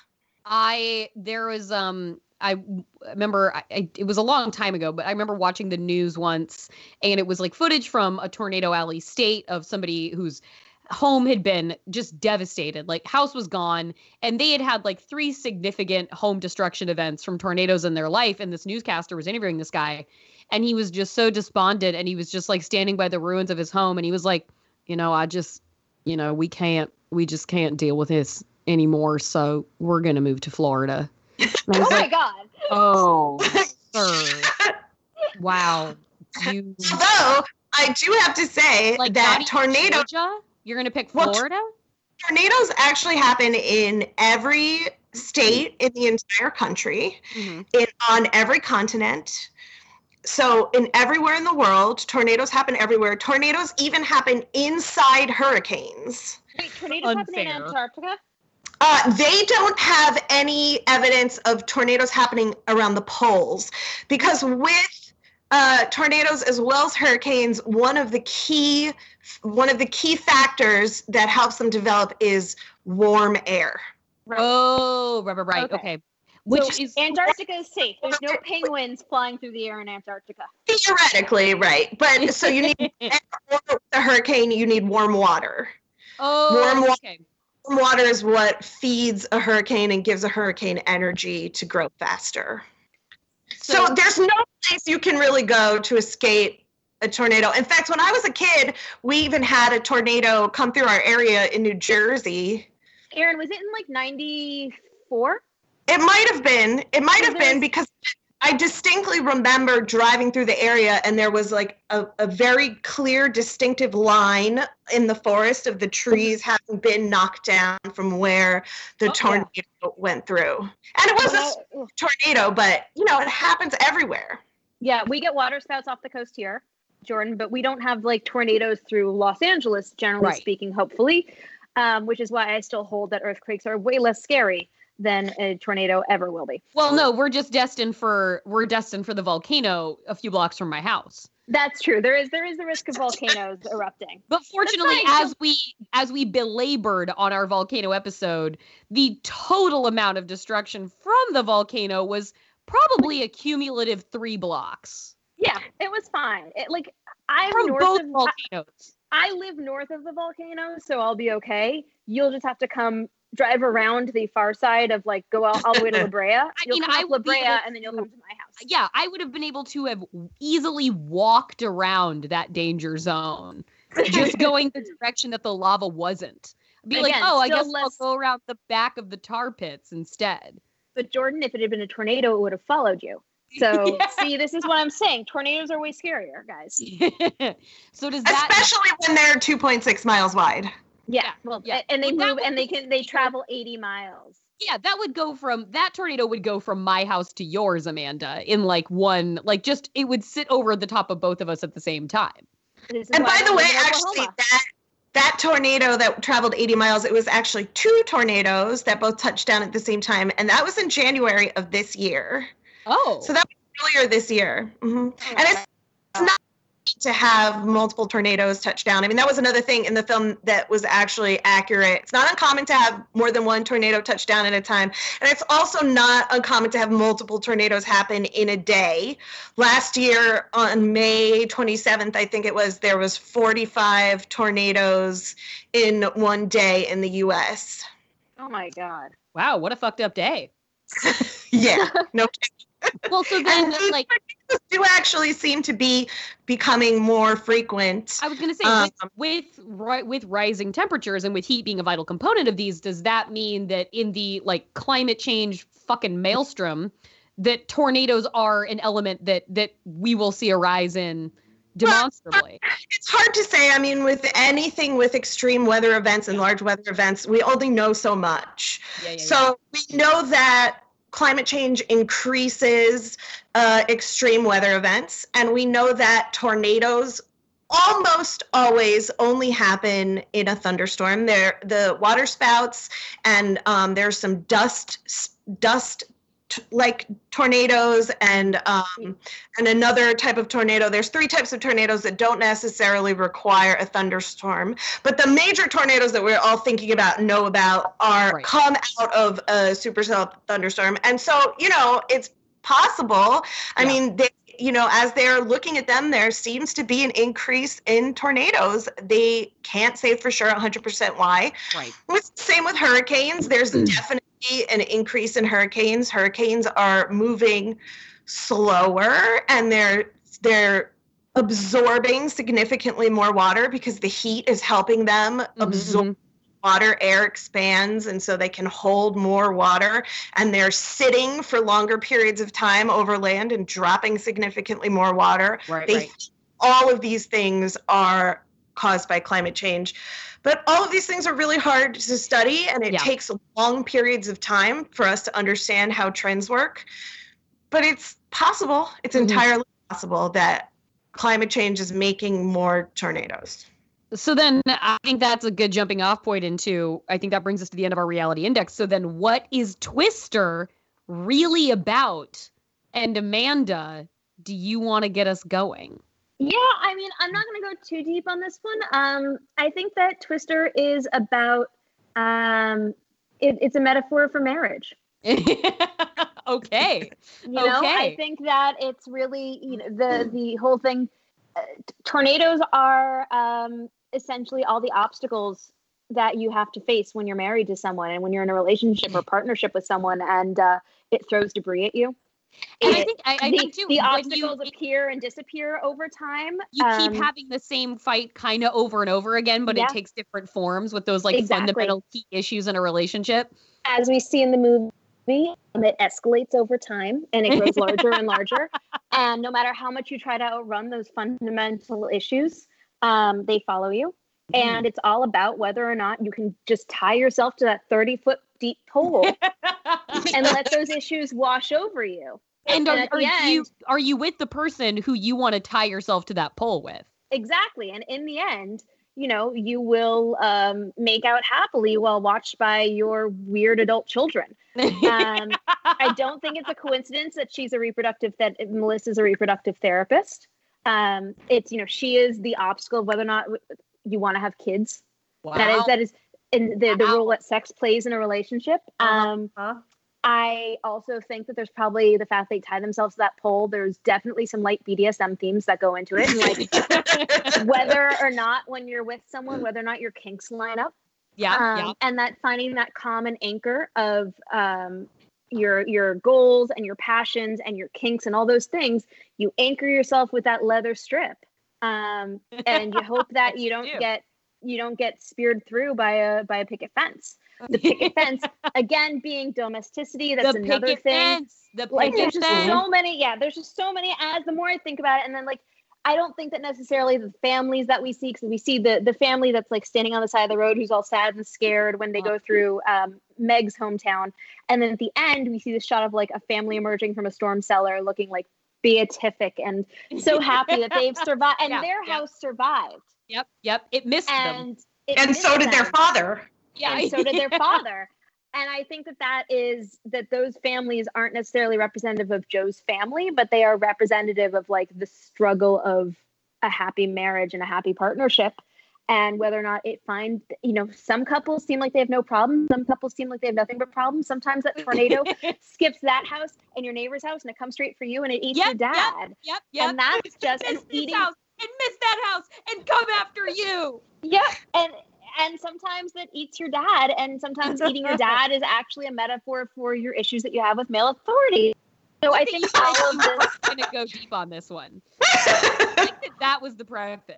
Because I don't feel like this is about some fundamental. I feel like that's a fairly obvious. Of course it's about marriage. It's unhappy people. But I think that if you look far enough into it, you find a lot of things that you can write your 5-paragraph essay for your 11th grade English class on the subtext of Twister. So that's what I'm going with. It's about marriage.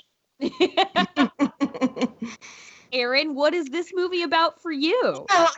Honestly, for me, the relationship is the least interesting part of the film. I feel like for me, the movie is really about Helen Hunt's struggle with her dark passenger of her, loss of her father, and that how it haunted her entire life, and the tornado.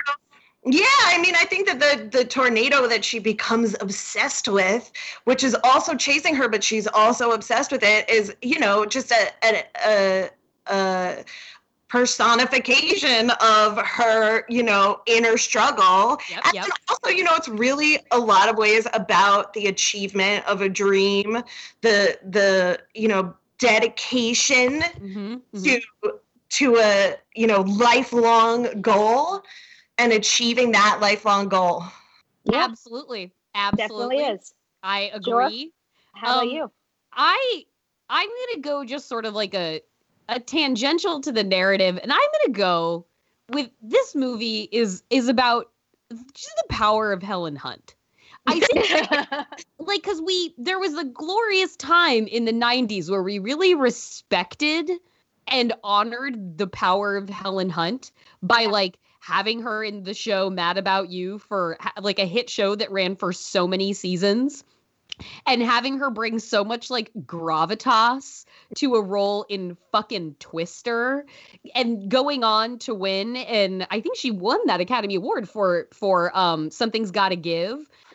As good as it gets. As good as it gets. Yeah. Those two Twister. Yeah.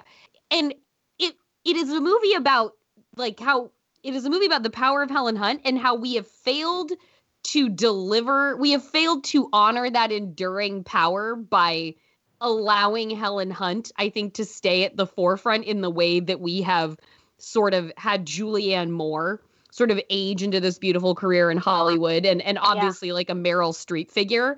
I want to know, this movie to me is at once a celebration for and a testament to how much we failed Helen Hunt in letting her sort of slip away from like such priority of placement on screen. Because I was eating when we got to do these things, I was eating at a restaurant.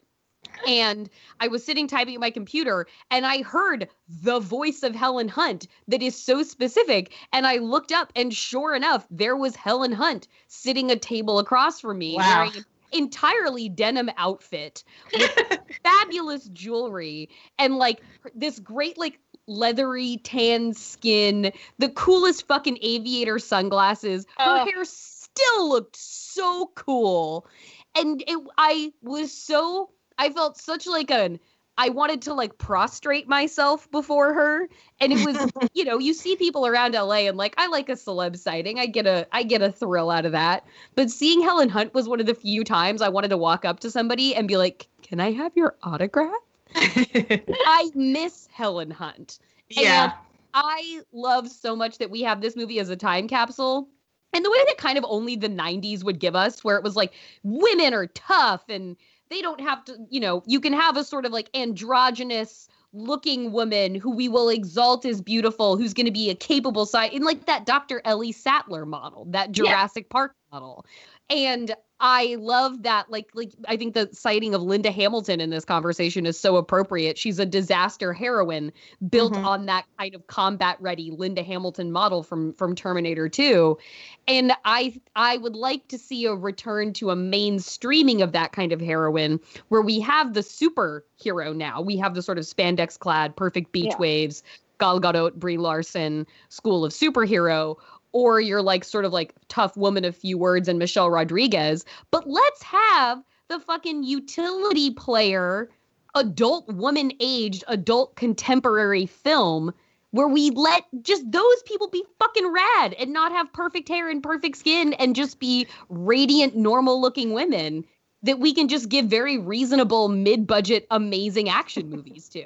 Like, Jordan, you actually told the Helen Hunt story on a different, on the podcast prior, and you and I had the same reaction where we just said Helen Hunt over and over to each other. Helen Hunt. Helen Hunt. That was exactly how we said it. I mean, sometimes that's all you can do. Like our moment of Maggie Grace. Yeah. Our moment of Agent Maggie Grace. Oh God, what if Agent Maggie Grace played Dr. Helen Hunt's daughter? What if? Yeah, that's what I'm saying. So okay, let's let that bring us into dream casting. And you know what? I'm not gonna recast this movie because it's fucking impossible. But I'm saying in the sequel to Twister, which we should do right now, it should bring back the entire original cast. Rest in peace, Bill Paxton. And as a part of Bill Paxton not being there, they are now a mother-daughter team. They are now a mother-daughter team of climate researchers, and it is them taking on the world together. And and instead of Philip Seymour Hoffman, also rest in peace, we bring in like a complimentary partner casting for Agent Maggie Grace. And honestly, you could bring in, I feel like for some reason, Sam Rockwell would be a suitable madcap energy replacement to Philip Seymour Hoffman, who could also play like the weirdo husband. Or Jack Black. I could see Jack Black in that role. It would absolutely be like a Jack Black type. Yeah. Yeah. Sam Rockwell, we can find a spot for Sam Rockwell as a retiree who has decided in his 50s or 60s that he wants to like help out with storm chasing, and so he joins their team. By the way, there was briefly a discussion he would not be a racist. This character would just be a good person. That's how we know that Sam Rockwell isn't going to take this part, because Sam Rockwell has devoted the last 10 years of his life to solely playing. At this point, if I see Sam Rockwell in a movie, I'm like, oh, he's a white supremacist. In terms of reality index, I don't think there's a chance in hell Sam Rockwell takes the role if he's not playing some kind of deplorable racist. Maybe we just let Sam Rockwell have like some cut scenes that never make it into the final cut, where it's just like, oh, and then also in this one, Sam Rockwell just goes off on a long rant about immigrants. We're not going to put any film in the camera. We'll just let him have his scene, and then not that Sam Rockwell's a racist, but he loves playing them. And so yes, okay. I love the implication that this would be shot on film in 2020. Well, Oh yeah. to get that good gritty look to it, because the movie has such a good like gritty film quality Got to it. Everything about the movie feels so tactile. They did briefly. There is, if you search Twister 2, there was a basically petition to create a fan movie of Twister 2. Very built for a fan. Yeah, sometime around 2018. I would love to have a sequel. Like, Jordan, you and I should go out and pitch this when this is over. Yeah, it's all original cast. Bring them Yeah. back. Maggie Grace, daughter of Helen Hunt, and I think we could even like disaster king that he is. If we wanted a new love interest for like next act in her life, Helen Hunt, even though she's an independent woman who was on her own, we can bring in Gerard Butler. Oh, As 100%. Gerard Butler as new science paramour, who is an actual scientist of Helen Hunt. So Helen Hunt has been out. So Helen Hunt's been out of the field for years. Her daughter is now the one who goes out and does it. Helen Hunt's been out of the field, but she still loves it and she still will like go and do it. She wants to, but she just, her job really ties her to being in there. And he is the sort of suit and tie guy who funds. Who's like for her research lab, which is obviously at a university. He's sort of like the head of the meteorological department, and they're always butting heads because she's like, I got to take the kids out into the field. How else are they going to learn? And he's like, we don't have the insurance. We don't do that because actually liability is being in a lab. Yeah, and then she's like, come out with me. You haven't been out in the field so long, you forgot what it's like to hold the dirt in your hand. Yeah, and then let it fall slowly from your fist to the ground. And that's how it happens. And then we get the team back together, and Dr. Maggie Grace. She's like, not there's one other Dr. person Grace, we need. now Dr. Maggie Grace. Dr. Maggie Grace she's like, there's one more person we need, and then it's her daughter, and they haven't talked in years because there was an estrangement that happened. Yes. And also Ansel Elgort plays a reality star storm chaser. Yeah, Ansel and Miles are definitely the new always reality star. They're basically the Paul brothers. Yeah. In this case. And they are reality YouTuber, they're vloggers who have decided to do extreme stunts in the face of tornadoes. Yeah. They will be blown up by a flying gas tanker. They have a cow in the bed of their truck, and they're going to see if they can get the cow into the twister. Yeah. Aaron, do you have anything to add by way of casting, conceptualizing? My headset just died. Can you hear me? We got you. No, I mean, I honestly think this is all brilliant. I would, my only like posit for Twister 2 would be potentially to consider the possibility of really upgrading, having the second film take place around hurricane hunters. Sure. Okay. And flying airplanes into hurricanes. Yeah, I mean, we can do this. So maybe that's what Agent Maggie Grace, Dr. Maggie Grace does. That's what Dr. Maggie Grace does. To rebel against her mother's tornadoes, she is taken to hurricanes. She's like, this is where we can do the real science, Mom. Yeah. And I fly fucking planes into hurricanes. Like, you and your driving a car around can kiss my ass, Mom. Exactly. Yeah, Aaron, I like that idea, Aaron. Thank you. That's good. They will both wear white tank tops and have fabulous windblown hair. Right. All kinds of scenes where the instruments malfunction on the outside of the airplane and somebody has to climb out there and fix it. Their chance to get a look at the eye of this hurricane. So that brings us to the crucial moment of how many towering infernos does this movie get? And is it even a question? This is not a question. 5 towering infernos. 5. Aaron is on a scale of 1 to 5. Yeah. 5 being best. It's 5 towering infernos for me as well. Yeah, Aaron's like, that's it. That's all there's to say. 10. I give it 10. Aaron's doubling the F scale for this particular situation, and she's taking it to 10. So phenomena is likely to happen. Yeah. It is so true. All right. So that brings us to the end of our experience. Yeah. So Aaron, Would you Erin, like to? Where can we find you? What do you want to promote? What do you want to talk? Like anything that you want to share with us before you leave our disaster divas for the day? I have nothing to promote, but you can follow me on Twitter at Erin Biba. That's the thing I have to promote. It's a good follow. Since we're all in the house and we're all just online, why not check it out? Yeah. Erin is one of the great Twitter follows because not only is her what's it called? It's feed a passionate informative. timeline. It's a passionate timeline. It's passionate and it's informative. And like 9 times out of 10, if someone is angrily yelling on Twitter or sharing some very interesting articles, I'm like, that's got to be a Biba tweet. Biba's brain was a Twitter handle I once maintained. Fair warning, there's quite a bit of swearing. So there is for us as well on this podcast. Normally, this is, I think, some of the least amount of swearing we've ever done on a podcast. Oh, We're on very good. I mean, we're coming off a real high intensity episode with Mother, so I'm not surprised that we had to recalibrate a little this week. We literally ran out of fucks to give. Jordan, where can we find you? Yeah, no, you can find me on Twitter at JORCRU. That's Jorcrew. Okay. And I am Amanda R. Tubbs. That's Tubbs with 2 B's.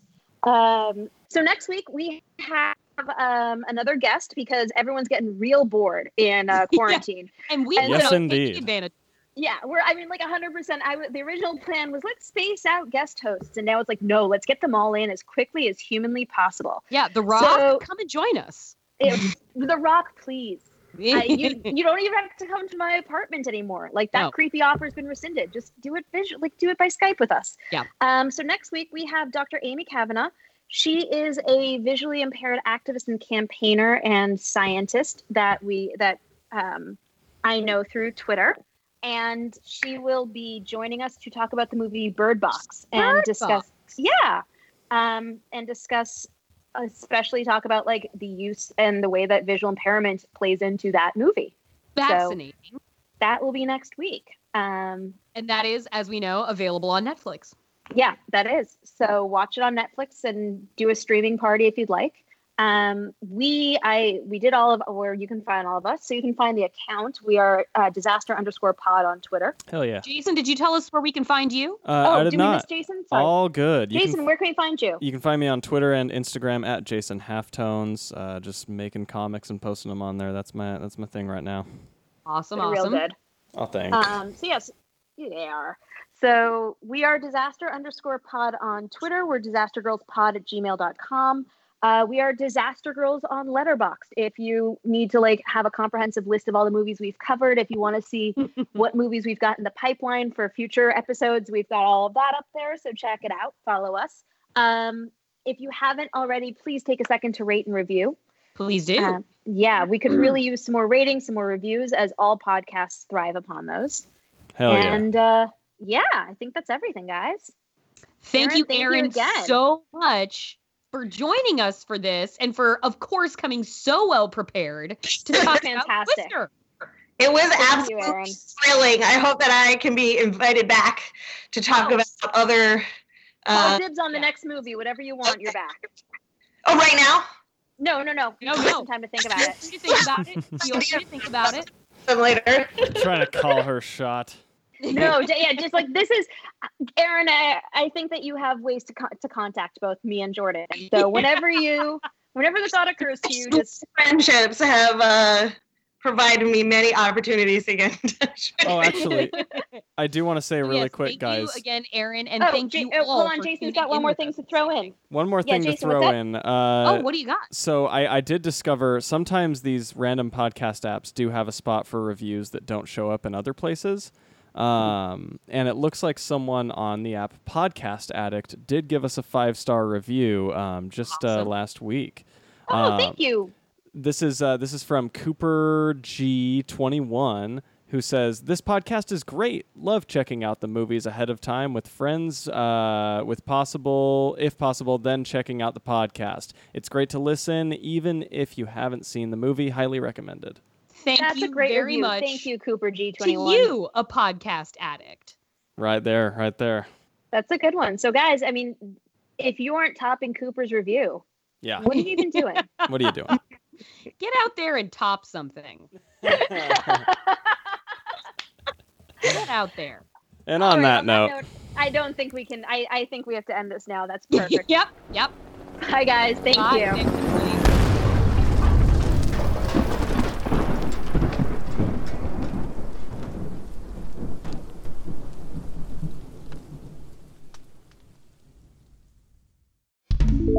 thatmightbecool.com. You never know.